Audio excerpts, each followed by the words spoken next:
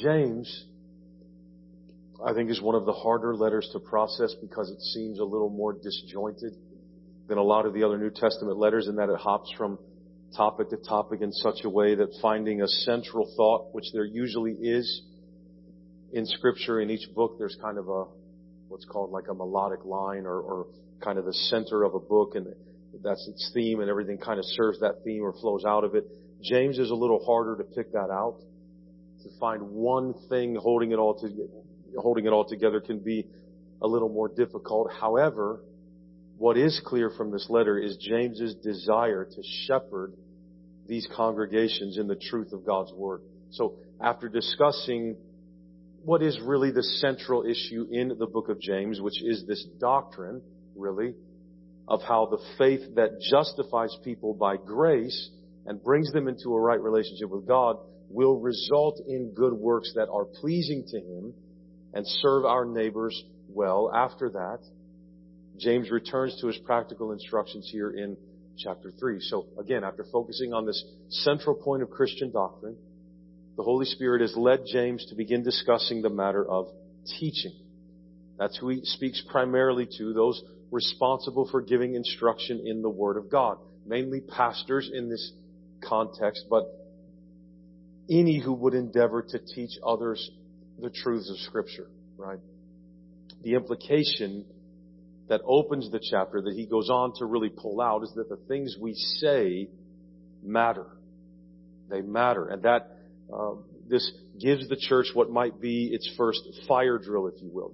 You need to recognize the dangers and risks if what I'm talking about here, James says, gets out of control. So he says, let's focus on the truth about our mouths. What we say matters in the church and among God's people, because our hearts are still divided between flesh and spirit. Our words are tainted by our sinful natures.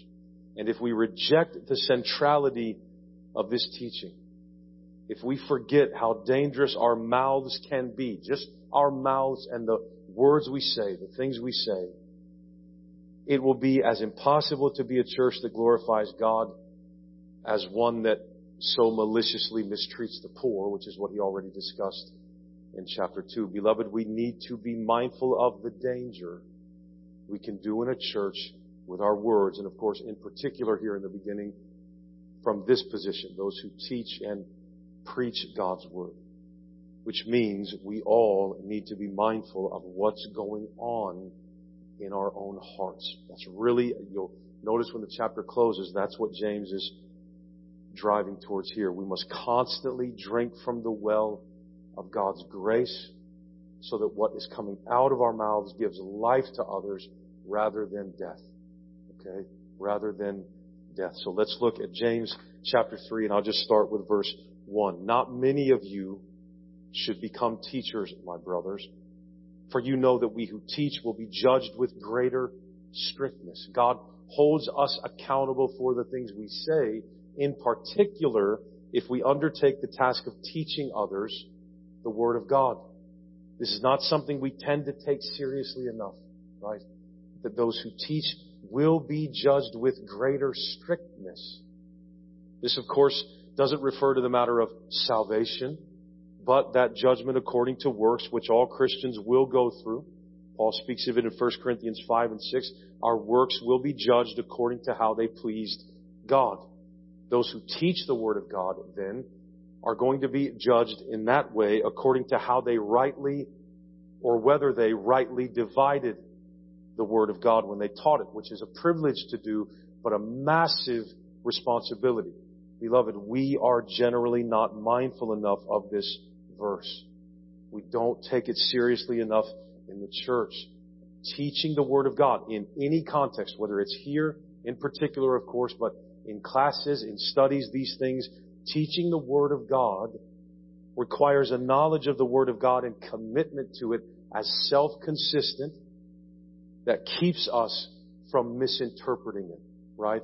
It's not that we can't have differences of opinion on certain things in the Bible, of course, but we need to make sure that as a teacher, the orthodox kind of foundation of our beliefs are biblical, so that even when we depart from what other people think, we're not committing heresy or apostasy or making some major doctrinal error, right? And that can happen so fast, even unintentionally. It can happen so fast. All too often, though, I think, we ignore this text for the sake of our programs and our structures and keeping them going. Now, I am not in this attacking the teachers we have. I don't know the heart yet of all the teachers that we have, right? I don't exactly know the qualifications. They were, for the most part, put into place before I was here. So that's something. So don't think it's like a personal attack on our teachers. This is what the text is teaching. And so that's what we're looking at. When we need teachers, though, generally, what do? We just ask for volunteer, right? You have a vacancy and you ask for people to fill it. And if they fill it, that's great. And now you're a teacher. Now you're putting yourself under stricter judgment. That's what's actually happening. Whether you're teaching kids or adults, we don't do any of the examination that is necessary to make sure someone is qualified to teach the Word of God. And we aren't really set up to do that, right? And most churches aren't. It's not really an indictment on us. That's not something we like to do. It can get messy. It can hurt people's feelings. Maybe you're not ready to teach yet at this time. And so, that's hard to hear. That's hard to do. But you would think in light of a text like this, we would say, man, I hope we're doing this the way that we should be. This goes for, to lead people astray in the things of God, is not something God takes lightly, whether that's intentional or unintentional, right? This goes for pastors and any who teach, again, regardless of who they're teaching. This is given in the text, this admonishment, as a warning. You notice that that's the tone here. Listen, I don't want many of you to become teachers, James is saying to these congregations. If the Bible says not many of you should become teachers, and we're always trying to get more teachers, many of you should be teachers. You see how quickly that's just completely opposite of what the Bible says. We need more teachers, more people, more volunteers. And it's like James says, no. I don't want many of you to be teachers, right? That's how easy it is to get off track biblically. Why do we often assume that just wanting to do something qualifies a person to do it, right? Or that when people have a desire to do something, we have the responsibility to accommodate that desire. That's a dangerous, unbiblical way of thinking. You wouldn't treat anything else in your life like that.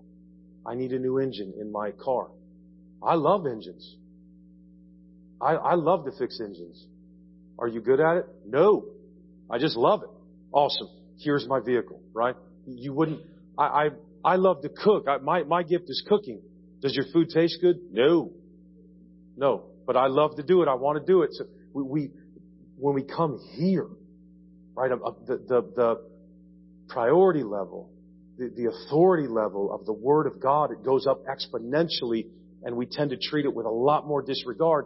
I think in a well-meaning way, if that's possible, like we don't want, it's a hard thing to say to someone, look, you can't, you're not ready to do this yet, right? That's a hard thing to say, and it takes a lot of work, and it would take undoing all kinds of things to implement that as a system. But I feel like, I believe, according to Scripture, that it would be worth it, but it would be difficult. There's no question, and it would raise even more questions. And so, but sometimes it takes work to get where we need to be. This verse implies very heavily that there should be an overabundance of caution when it comes to the task of teaching God's Word. If we were thinking more biblically, we would make sure, and I say this, when I say we, I mean generally churches, right? We would make sure our programs and structures were developed in adherence to the Word of God rather than to meet the demand for goods and services, right? I don't think it's worth it. And so, things can often in church, if we don't have that thing, the people will leave. And the question for the church at that moment is, well, then should we have that thing? The question is, biblically, can we have that thing?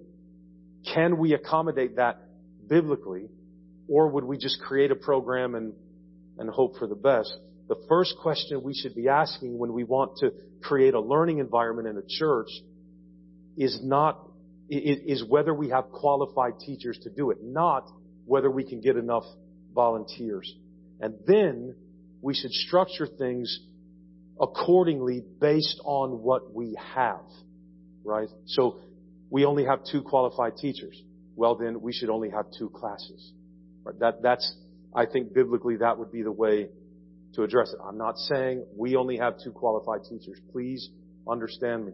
Okay? I'm saying if you were to evaluate and that's what you came up with, then to submit to Scripture would mean we're going to respect and work with what we have. We're not just going to build more so that we have more so that people won't leave and people will like it when they come. And those are not the questions to ask when we're gauging whether or not we have things or do things. But again, we don't normally do that because we feel pressured by the demands people make. We live in a consumer-driven culture, and if people don't like what you have, they'll go find it somewhere else. Right? And so that's very hard when you're at church because, listen, when I walk in on a Sunday night and most of the room is empty, that's a gut punch. That's hard, right? That's hard for me to see. That's hard for everybody to see because this makes it seem like, oh, the church is not doing well, when in actuality, that really has nothing to do with it. Because in order to make that conclusion dogmatically, we'd have to know why people are missing. And we generally don't. And I don't know that we should. I don't think we should go around saying, where were you Sunday night? That's not what I'm saying. But I'm saying appearances, optics are important. And when things don't look like they're thriving from the outside in, it can be very discouraging. And so to go by the Bible, it seems like the more that you study it and read it, like Jesus, you thin out a crowd. Right? And of course I know Pentecost and the first explosion and you had thousands, but beloved, that stopped. That stopped very quickly once you get beyond the first century. So, but it's never wise, the point being, to skirt around God's Word, especially in the matter of teaching the Word of God. And again, I realize for us to get there would take a massive change on how we approach things. And again, I'm not saying we have bad teachers. I am trying to say what the Bible is trying to say, I hope, that we must take teaching the Word with the same seriousness in the church that the Word of God does. Because what we say and the words that come out of our mouths matter. Okay? Now, there's a reason for what he says in verse 1. There's a 4 that grounds this warning as we look at verse 2. 4, we all stumble in many ways. And if anyone does not stumble in what he says, he is a perfect man, able also to bridle his whole body. If we put bits into the mouths of horses so that they obey us, we guide their whole bodies as well. Look at the ships also.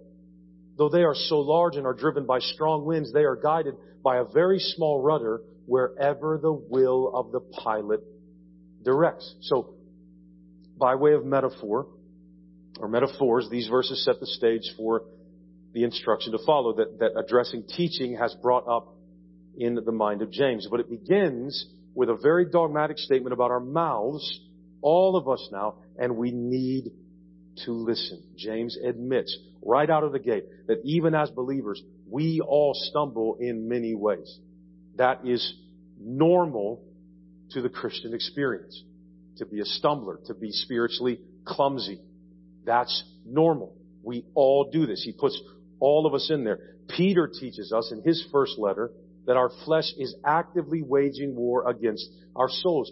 We trip ourselves up on purpose. That's what our flesh does to our desire to be faithful. We're therefore never really in a position to trust ourselves. Right? We want to think the opposite of how the world tells us to think. Trust yourself. Follow your heart. Believe in yourself. The Bible doesn't give us the evidence to believe that's a good idea or that that's a responsible way to live. And the variety of ways in which we stumble is limitless, right? I may stumble in ways that you would never stumble in. And you may stumble in ways that I would never stumble in. The point is, we all stumble, and we stumble in limitless ways. But then James makes it clear that everyone, every Christian, without exception, stumbles in what he or she says. Everybody stumbles when it comes to talking.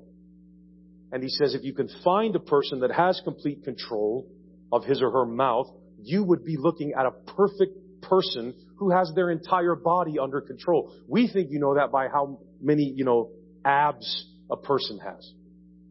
Right? Then that's a person that has their body under control. No, that's a person that has their muscular development under control. And bravo, I didn't get that gene. I wish I did. That would be great, but I didn't get it. Right? But the mark of true spiritual discipline, according to Scripture, this is amazing. The mark of true spiritual discipline is not how many chapters of the Bible we read each day, and we want to read the Word every day, no question. It's not how long we can spend praying. It's not whether or not we drink or smoke or lust or lose our tempers, but whether or not we have complete control over our mouths. That's how the Bible says you would know somebody is truly, wholly, comprehensively, spiritually disciplined. If we had control of what we say, which we know from the teaching of our Lord Jesus in places like Matthew 15:11, is a matter of what's in our hearts. For it is not what goes into a man that defiles him, but what comes out of him. The mouth is just the vessel for the heart. That's why the mouth is so corrupt. And James teaches that we basically have no ability to tame it. None. That's an amazing thing to say to people that have been born again and regenerated. You can't do this, he says. You can't do this. What James is doing is putting us all in a position to listen to what he's about to say. We all need to hear this. Beloved, remember what he said. We must be doers of the word, not hearers only. And none of us has the justification here to ignore or look past this passage or think, well, this doesn't really apply to me. When he just said, no, trust me, it applies to you. It applies to me. In verses 3 and 4, he explains what he means, that a little device, a bit, can control an entire horse. That little bit makes the horse's whole body obey us. It makes that horse do our wishes for it. That's what our mouths do. They reveal our will, our desires. That is why they're so corrupted and dangerous. Because this is how you know what's in here. Not exhaustively like God does, but this is how you know. In verse 4 he says, look at ships. Ships are often massive things riding on the chaos of the sea, blown about by the winds, but they're guided by a very small rudder wherever the will of the pilot directs. Beloved, the problem with our mouths is in our wills. Right? It's in our desires. That's the problem with how we talk. We have to come to terms with this teaching as believers. To be born again does not mean we simply start adding Christian virtues to our lives and become generally good people. It means we have been killed and raised to new life while we still live in these fallen bodies that come fully equipped with everything rotten about a fallen nature. You don't have to add anything to us to make us corrupt. That's what we are. And we need look no further than the mouth to see this, to hear this really. Including what we're equipped with, this tiny part of our bodies relative to the rest of it that has full control if you're listening to the kind of life we have. Full control. Right? Your mouth can get you places or keep you from going places. It's if we were to have a moment of clarity where God revealed to us what our words could create or could make happen, I think we'd be devastated into self-loathing and suicide. I really do. Just if we knew how corrupt we really were on the inside and what our words could do. The point here is how small the mouth is relative to our body, and yet how great is the trouble it causes. Just real quickly, apply that truth then to teaching God's Word. My goodness. And I don't think we take that task seriously enough. Right? We're just looking mainly for, do you have a desire to do this? And beloved, it has to go deeper than that. It has to go deeper than that. If we would profess, as we do as a church, that the Bible is our only rule of faith and practice, that is absolutely correct and biblical to say. If we believe that, then the implication is we would be diligent to submit to it and act like it in everything we do as a church, right? And when churches put things together as a church, here's what we're going to do. How is James 3 factoring into what they're setting up and the decisions they make? We tend to focus on good works mainly as a matter of the things we do versus the things we don't do. And by the inspiration of the Holy Spirit, James tells us, look, if you don't have your mouth under control, you're so flammable, you'll burn a whole church down. You'll destroy a whole family. Right? He'll say later, this is why you murder, this is why you fight, because your hearts are so twisted still in the flesh. It's a hard teaching. So do we see now how easy it is to cheapen God's law as believers? Right? We focus on certain things, which is right, which are right things, while completely neglecting the other matters, and somehow believe that makes up for disobedience or rebellion. We don't listen to Jesus. You tithe dill and mint and cumin. These you should have done while not neglecting the others. And we tend to focus on the things we can obey, and we think we raise our stock like that. I'm not good in this area, but I am in this area. So my soapbox as a Christian is in this area, right? Because I don't struggle here. I can have a clean conscience and talk about this. And here is James saying, every single one of you is a sewer inside. I mean, that's what he's saying here. Oh, how we need Christ to have control of our mouths. Meaning we still need Him in our hearts. Right, look at verse 5. So also the tongue is a small member, yet it boasts of great things. How great a forest is set ablaze by such a small fire.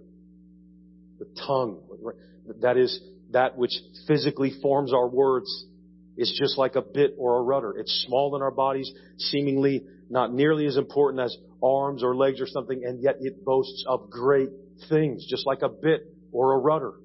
Our tongues can say, you see this big body, I control its entire direction.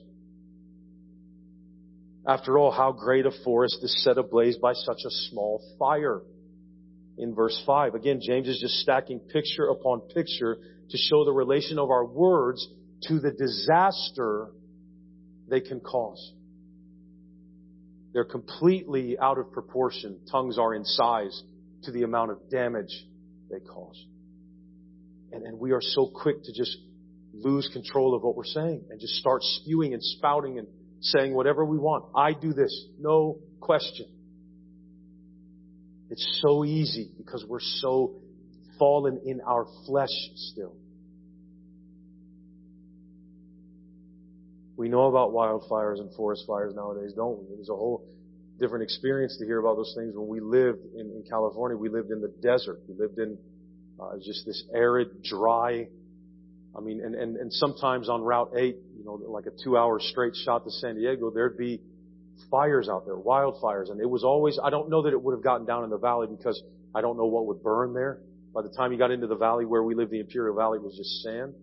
But we were driving to Anaheim one time, late at night for a little weekend trip as a family, and you could see way out in the distance on the horizon, fire line, and on the radio they're talking about it, they're telling you the direction it's going. And so this is something we know about the destruction of fire can cause. That's very deliberate metaphorical language, right? Fires are so destructive and can spread so fast.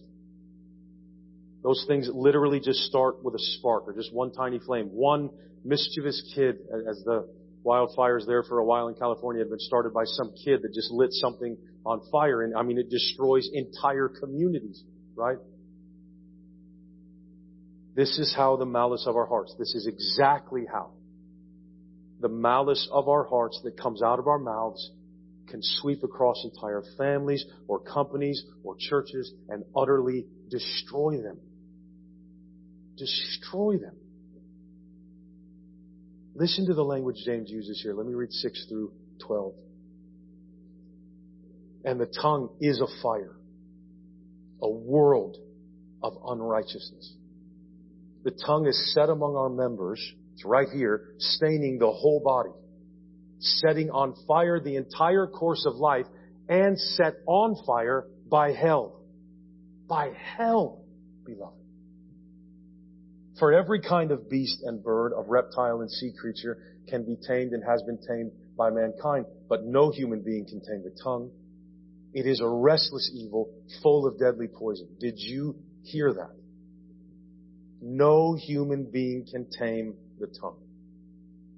It is a restless evil, full of deadly poison. With it, so he's talking about Christians. This applies to Christians. It's written about Christians. With it, we bless our Lord and Father, and with it, we curse people who are made in the likeness of God.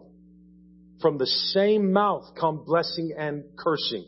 My brothers, these things ought not to be so. Does a spring pour forth from the same opening both fresh and salt water? Can a fig tree, my brothers, bear olives, or a grapevine produce figs? Neither can a salt pond yield fresh water. Do we hear James? He's yelling in a crowded church, fire! Fire! Get out! Look out! Evacuate! The tongue is a fire. That's dogmatic. That's as Bible as thus saith the Lord. The tongue is a fire. We have flames on our faces all the time, waiting to set an entire forest on fire every moment. Whittle that down to the individual. Each one of us possesses every moment the ability to burn our families down, to burn our churches down, to ruin our lives, to ruin our careers, to ruin our most important relationship. It takes one horrible word, one horrible sentence, one horrible strain of gossip. And it doesn't matter what has preceded it. It can destroy, beloved. In other words, we are so, and in a sense rightly so, concerned about the way of the world.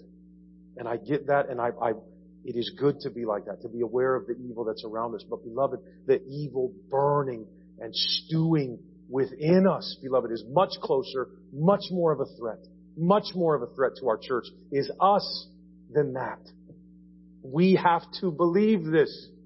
This isn't Tony advancing an agenda to get his way in the church about something. What is there?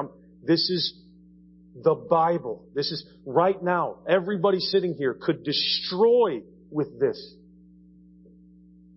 The youngest to the oldest.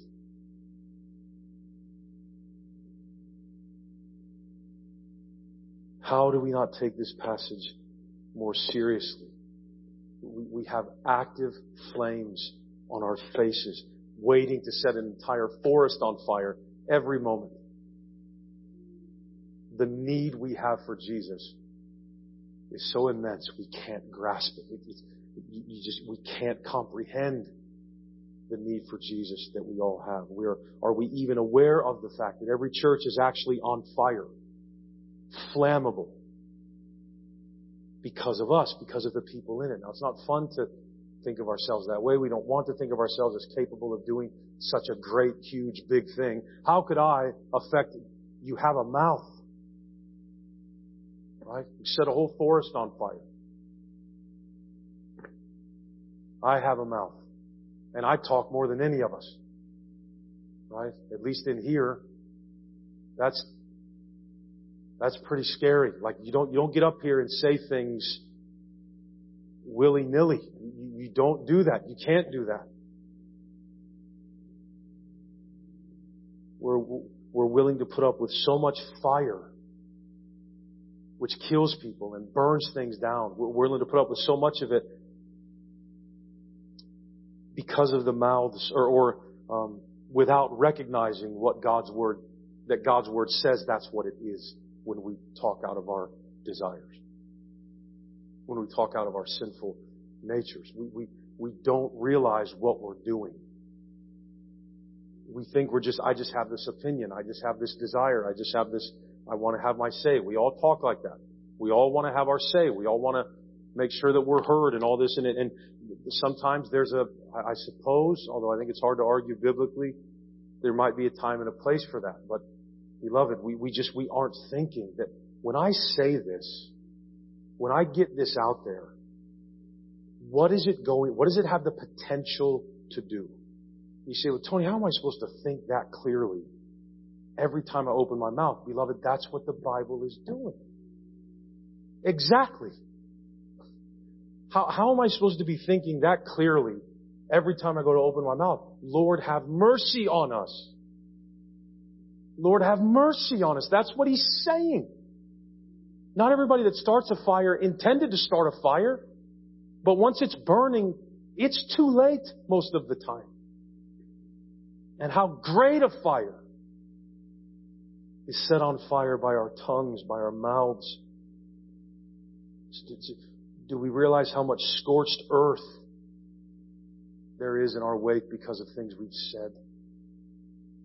How many broken lives and ruined relationships and conflict has been allowed to decimate a church because our mouths are filled with fire? How much? Like, when is enough enough? When does the body say enough destruction by the fire of people's mouths? Enough is enough. When will the church understand that this is happening? Right? When will we take this seriously? But man, the way we talk is more exponentially important than we can fathom. And instead of fighting these fires, we feed them with selfish gasoline that remains in our own hearts. And beloved, again, He's talking to Christians. So let's forget about being proud of ourselves that we don't use cuss words, at least not a lot. That's not even what James is saying about our mouths. I mean, we want control over our mouths. We don't want to speak words that are dirty and improper. Absolutely. But don't think that Jesus clutches His robes when you're using the hammer and crack your finger by accident, and don't say fiddlesticks, right? But like Jesus, I'm not saying it's not sin. I'm saying that Jesus is not like, oh, right? Why don't we take our non-cuss words seriously would be the question. Not, hey, go cuss. No. Don't straw man it. Pastor said, I can cuss the wallpaper off the wall. No, he didn't. Okay? That's not what I'm after at all. We drip poison with gossip and murmuring and complaining. Why don't we take the Bible seriously about murmuring and complaining? They're sins. Sins. Like when you're complaining, you're sinning. And the Bible says you are dripping fire out of your mouth. No, man, we want to talk about the big sins, murder. Don't neglect it.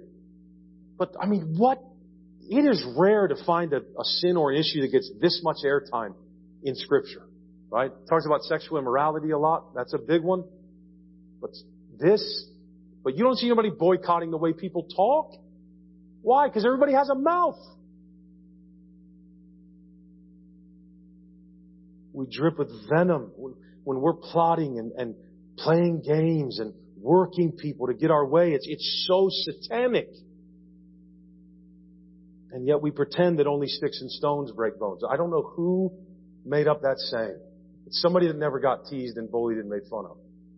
Sticks and stones may break my bones, but names will never hurt me. Baloney. Baloney. You were never called a name.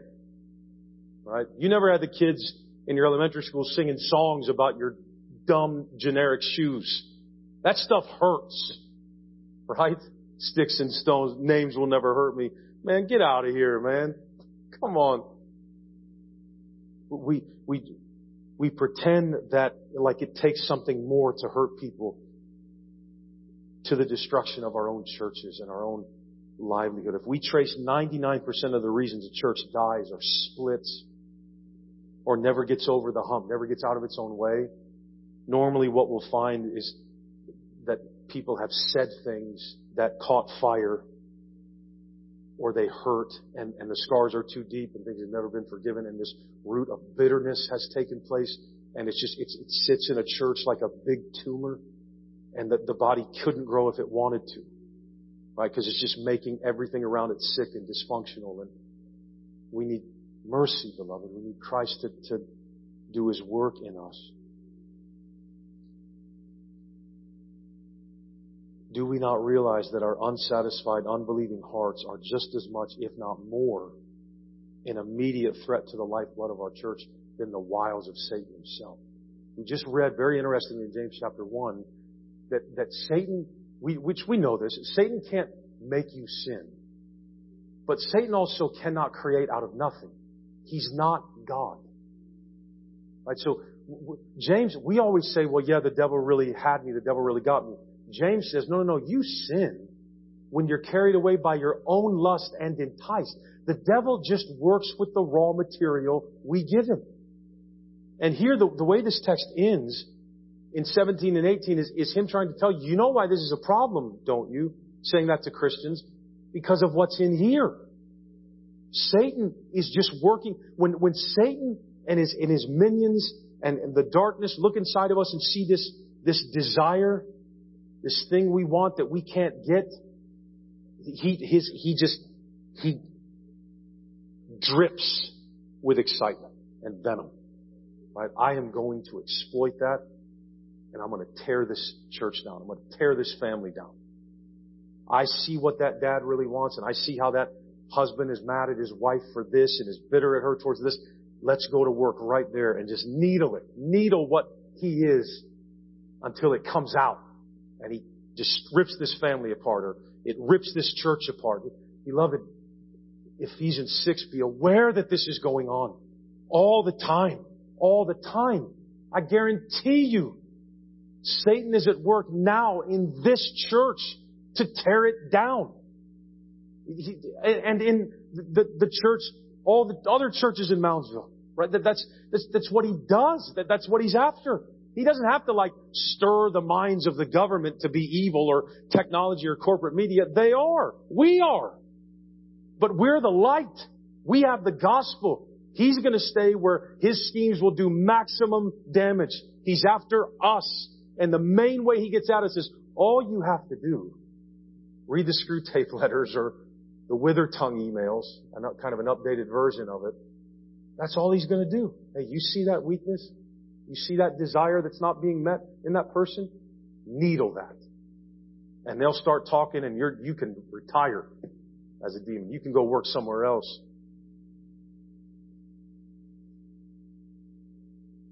Doesn't even have to work hard. He just has to convince us that we should say whatever we want. That's all he has to do. You know what? You want to say that? You say it. You have every right to say it.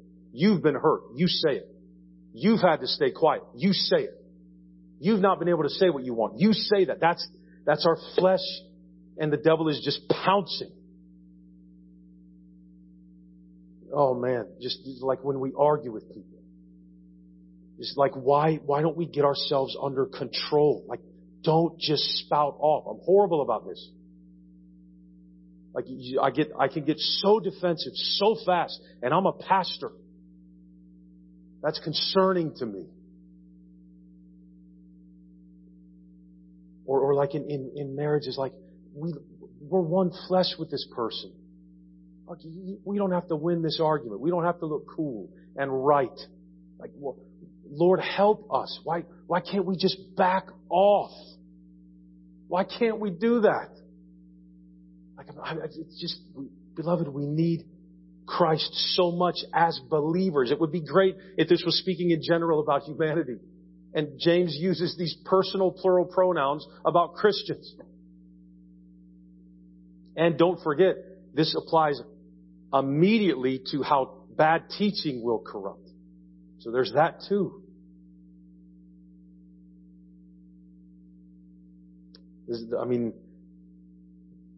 Our tongues, these weird, gross little things in our mouths that are a world of unrighteousness. A world of it, James? A world of unrighteousness? This little thing? Yes. Yes. Is James being overly dramatic here? Not if we believe the Bible is the Word of God. It's set among our members in such a way that this little thing stains our whole bodies. And then listen to this, beloved. It sets on fire the entire course of life and is set on fire by hell.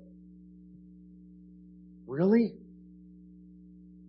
What if the Word of God said that the disasters and the difficulties we face in our lives were mainly, if we're honest with ourselves, the result of the fact that we can't control our mouths? Right? How many marriages are broken because somebody decided that to say what they wanted to say at all costs, no matter how much it hurt?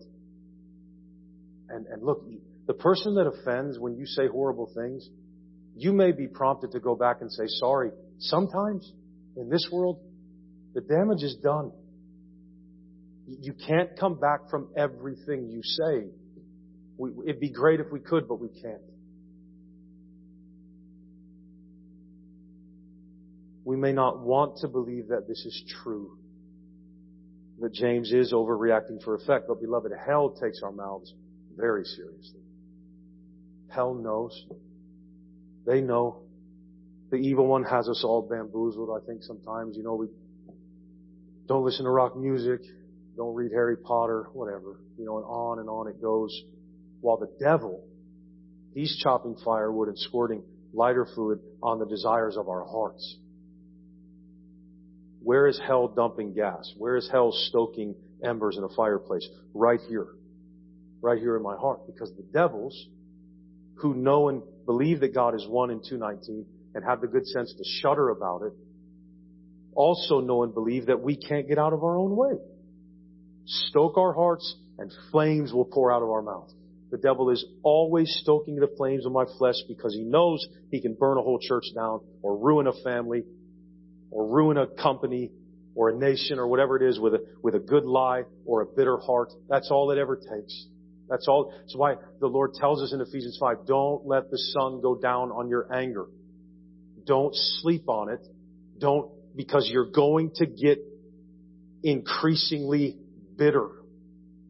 A root of bitterness will spring up. You've got to, there are things you need to take to the Father and let go. And when you realize, I can't. When you realize that there are things you cannot let go, plead for mercy. And let us learn to shut our mouths. Right? In verses 7 and 8, we have the power to tame animals, for crying out loud. That's not an easy thing to do in light of the curse. We're at enmity with creation. And yet, we can eventually tame a wild animal. You can tame a lion. That's amazing. You can tame a grizzly bear if you're a psycho and you want to do that. You want to tame a bear in the wild. I suppose at some point you can in some way until that bear remembers that it's a bear and you're delicious, right? But in verse 8, the Bible makes an amazing statement, using words we don't believe Christians should be using. It's always one of the verses that got to me when you study nouthetic counseling. But what about this? Right? But no human being can tame the tongue. It is a restless evil full of deadly poison. You can tame animals. You can't tame the tongue. I can tame a lion, literally, but not this. Correct. What more evidence do we need? I thought can't was a 4-letter word for, that's a shirt. Can't is a 4-letter word. Christians tend to talk, I can do all things through Christ who strengthens me. You can't tame your tongue. Which would mean maybe we should look at that verse in its context before we just use it. I can do all things through Christ who strengthens me. I cannot bench 450 pounds. I believe it or not, I don't have the muscles for that. Even though it looks very much like I do. I get it. That's a joke, everybody. That's a joke. But isn't the word can't, don't you say can't as an excuse for not being willing to to actually fight my sin and temptation. Oh, I can't stop it. That's a bad way to talk. Beloved, we cannot tame our tongues. We cannot. Period. Period. We can't get this under control. Why not? Well, because it's a restless evil. It never sleeps. And it's full of deadly poison. You think of some of the sweetest old ladies you've ever known in your church's history. And right here is a big old bottle of deadly poison. Isn't that crazy? It's with a straight face, right? Believing that we're pious and good. We use our mouths to both bless our Lord and Father. So again, he's talking about Christians. And then with that same mouth, curse people who are made in the likeness of God Himself. Yes, out of the same mouths, Christian mouths, come two complete opposites, two complete dichotomies. Blessing and cursing. One of those should come out of a believer's mouth. The other should never come out of a believer's mouth. And both are coming out of their mouths all the time. Every Christian does that. This is how we talk. We're all capable of it and we do it. And James says, my brothers, which is saying in Greek, my brothers and sisters. It shouldn't be this way. We tend to just take it as normal. Well, people are people. Yeah. Therefore, they are horrible. Why do we put up with this? The way churches and families and things are destroyed because of mouths. We don't take them seriously enough. Nobody's stabbing people. Nobody's shooting people. Nobody's murdering people. Yeah, are they talking? And I guarantee you there's evil there. There's poison. There's fire.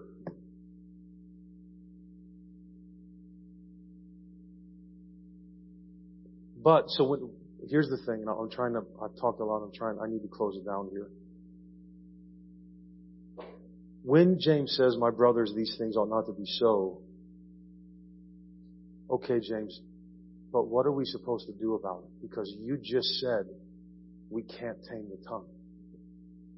So you tell us that it shouldn't be this way, and then you tell us you can't fix it. Where do we go then when the Bible, in the perfect, righteous, and good law of God, accuses us with this exhaustive knowledge of what we're really like inside? What do we do when the Bible cuts through all the layers of righteous protection we build around ourselves and the way that we convince ourselves that we're on the right path and we're pleasing to God even in what we say? What do we do when the Bible cuts right through that and reminds us that obeying the Lord is impossible? We can offer up our own righteousness, but the righteousness God requires, what He requires us to be and commands us to do, we can't do that. And grace doesn't mean it's no longer commanded, right? No, that's commanded. What do we do?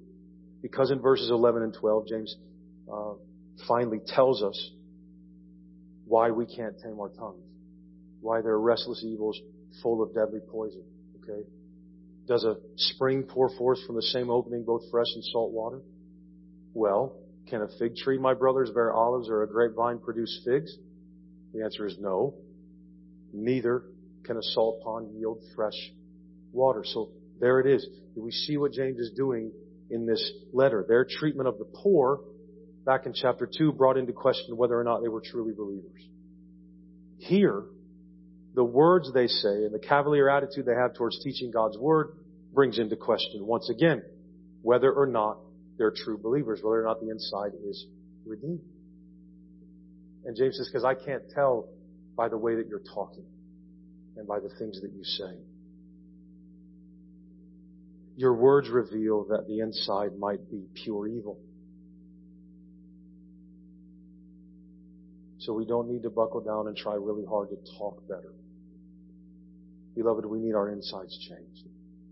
I need a fire extinguisher from heaven to put out my instincts and my nature because they're on fire with my selfishness. We talk the way we do. We choose the words we do. We demand and we gossip and we lash out and we argue and we lie and we complain and we murmur and we threaten and we spray fire until we burn down whatever is standing in our way because our inside is rotten. Our flesh is rotten. Lord, have mercy on us. Okay. So that's where the text has taken us tonight. Here we are, beloved, stripped bare before the living Almighty God, as still filled with poison and fire. Still sick in our flesh, ready to burn everything down, regardless of who it hurts, even if that's us. And beloved, if our response to James 3:1-12 is to say, okay, I need to do better in this. I do sometimes let my words get out of hand. I need to be more intentional about how I talk and what I say, then we've not listened. If it was that easy, this text wouldn't exist. We haven't taken the word seriously enough if that's what we're thinking. We haven't rightly heard it. And if we haven't rightly heard it, we can't do it. This text kills us, beloved. It's pure law. And who feels great about themselves right now? Right? And that's its primary function, to put a mirror in front of us, to tell us as believers that this is what God requires of us, and we can't perform it. So this is not the time to try and offer sacrifices to God about how we're doing good in other areas, to try and find things in us that are pleasing to Him. No, let us bow our heads, realizing we ought not even lift up our eyes to heaven, beat our chest and say, Lord, have mercy on me, a sinner. That's what you do in response to this. Have mercy on me, a sinner. Beloved, let the Word do its work. God is not telling us this by the Holy Spirit to defeat us. He talks to us because we're often spiritually like children, and we think way too highly of our abilities, and we don't understand the predicament we put ourselves in and how much need we have. So we need a Father. And the mercy of our Father triumphs over the judgment of our Father. Even still. Even still. We stand exposed and accused as guilty by this text. And yet we stand justified by grace through faith apart from works. So the first thing, ask Him for mercy. Secondly, remember that the gospel is for sinners. He says this about us. He knows this about us. And He still loves us tonight, right now, with all that flame burning and smoking inside. He loves us. His path is the path of life. Trust Him tonight. Lean on Him. Let us repent of our sins. And let us hope in the gospel. We cannot tame our tongues. We can't. But He can. He can. For nothing will be impossible with God. We must constantly drink from the well of God's grace so that what comes out of our mouths gives life to others rather than death. Beloved, we don't need coached in how to speak. We need cleaned out by the grace and love and righteousness of Almighty God. We need to go to Him and ask Him to make us walk by the Spirit so that we will not give in to its lusts or give in to the lusts of our flesh, which more often than not we are realizing, oh, that's mainly a matter of what comes out of my mouth. Agree with God that we're undone by this text, and then agree with Him also that if we confess our sins, He is faithful and just to forgive us our sins and cleanse us from all unrighteousness. God can put out a fire. God can steer a ship. God can steer or tame a horse. God can turn the ashes of restless evil and deadly poison into the beauty of His righteousness. Stay in His Word. Drink from the well. Get more Jesus in you, meaning more of His Word. Get it in you, get it in you, get it in you, and walk by the Spirit. For as the rain and the snow come down from heaven and do not return there, but water the earth, making it bring forth and sprout, giving seed to the sower and bread to the eater, so shall my word be that goes out from my mouth. It shall not return to me empty, but it shall accomplish that which I purpose and shall succeed in the thing for which I sent it. For you shall go out in joy and be led forth in peace. The mountains and the hills before you shall break forth into singing, and all the trees of the field shall clap their hands. Instead of the thorn shall come up the cypress. That's what the Word does.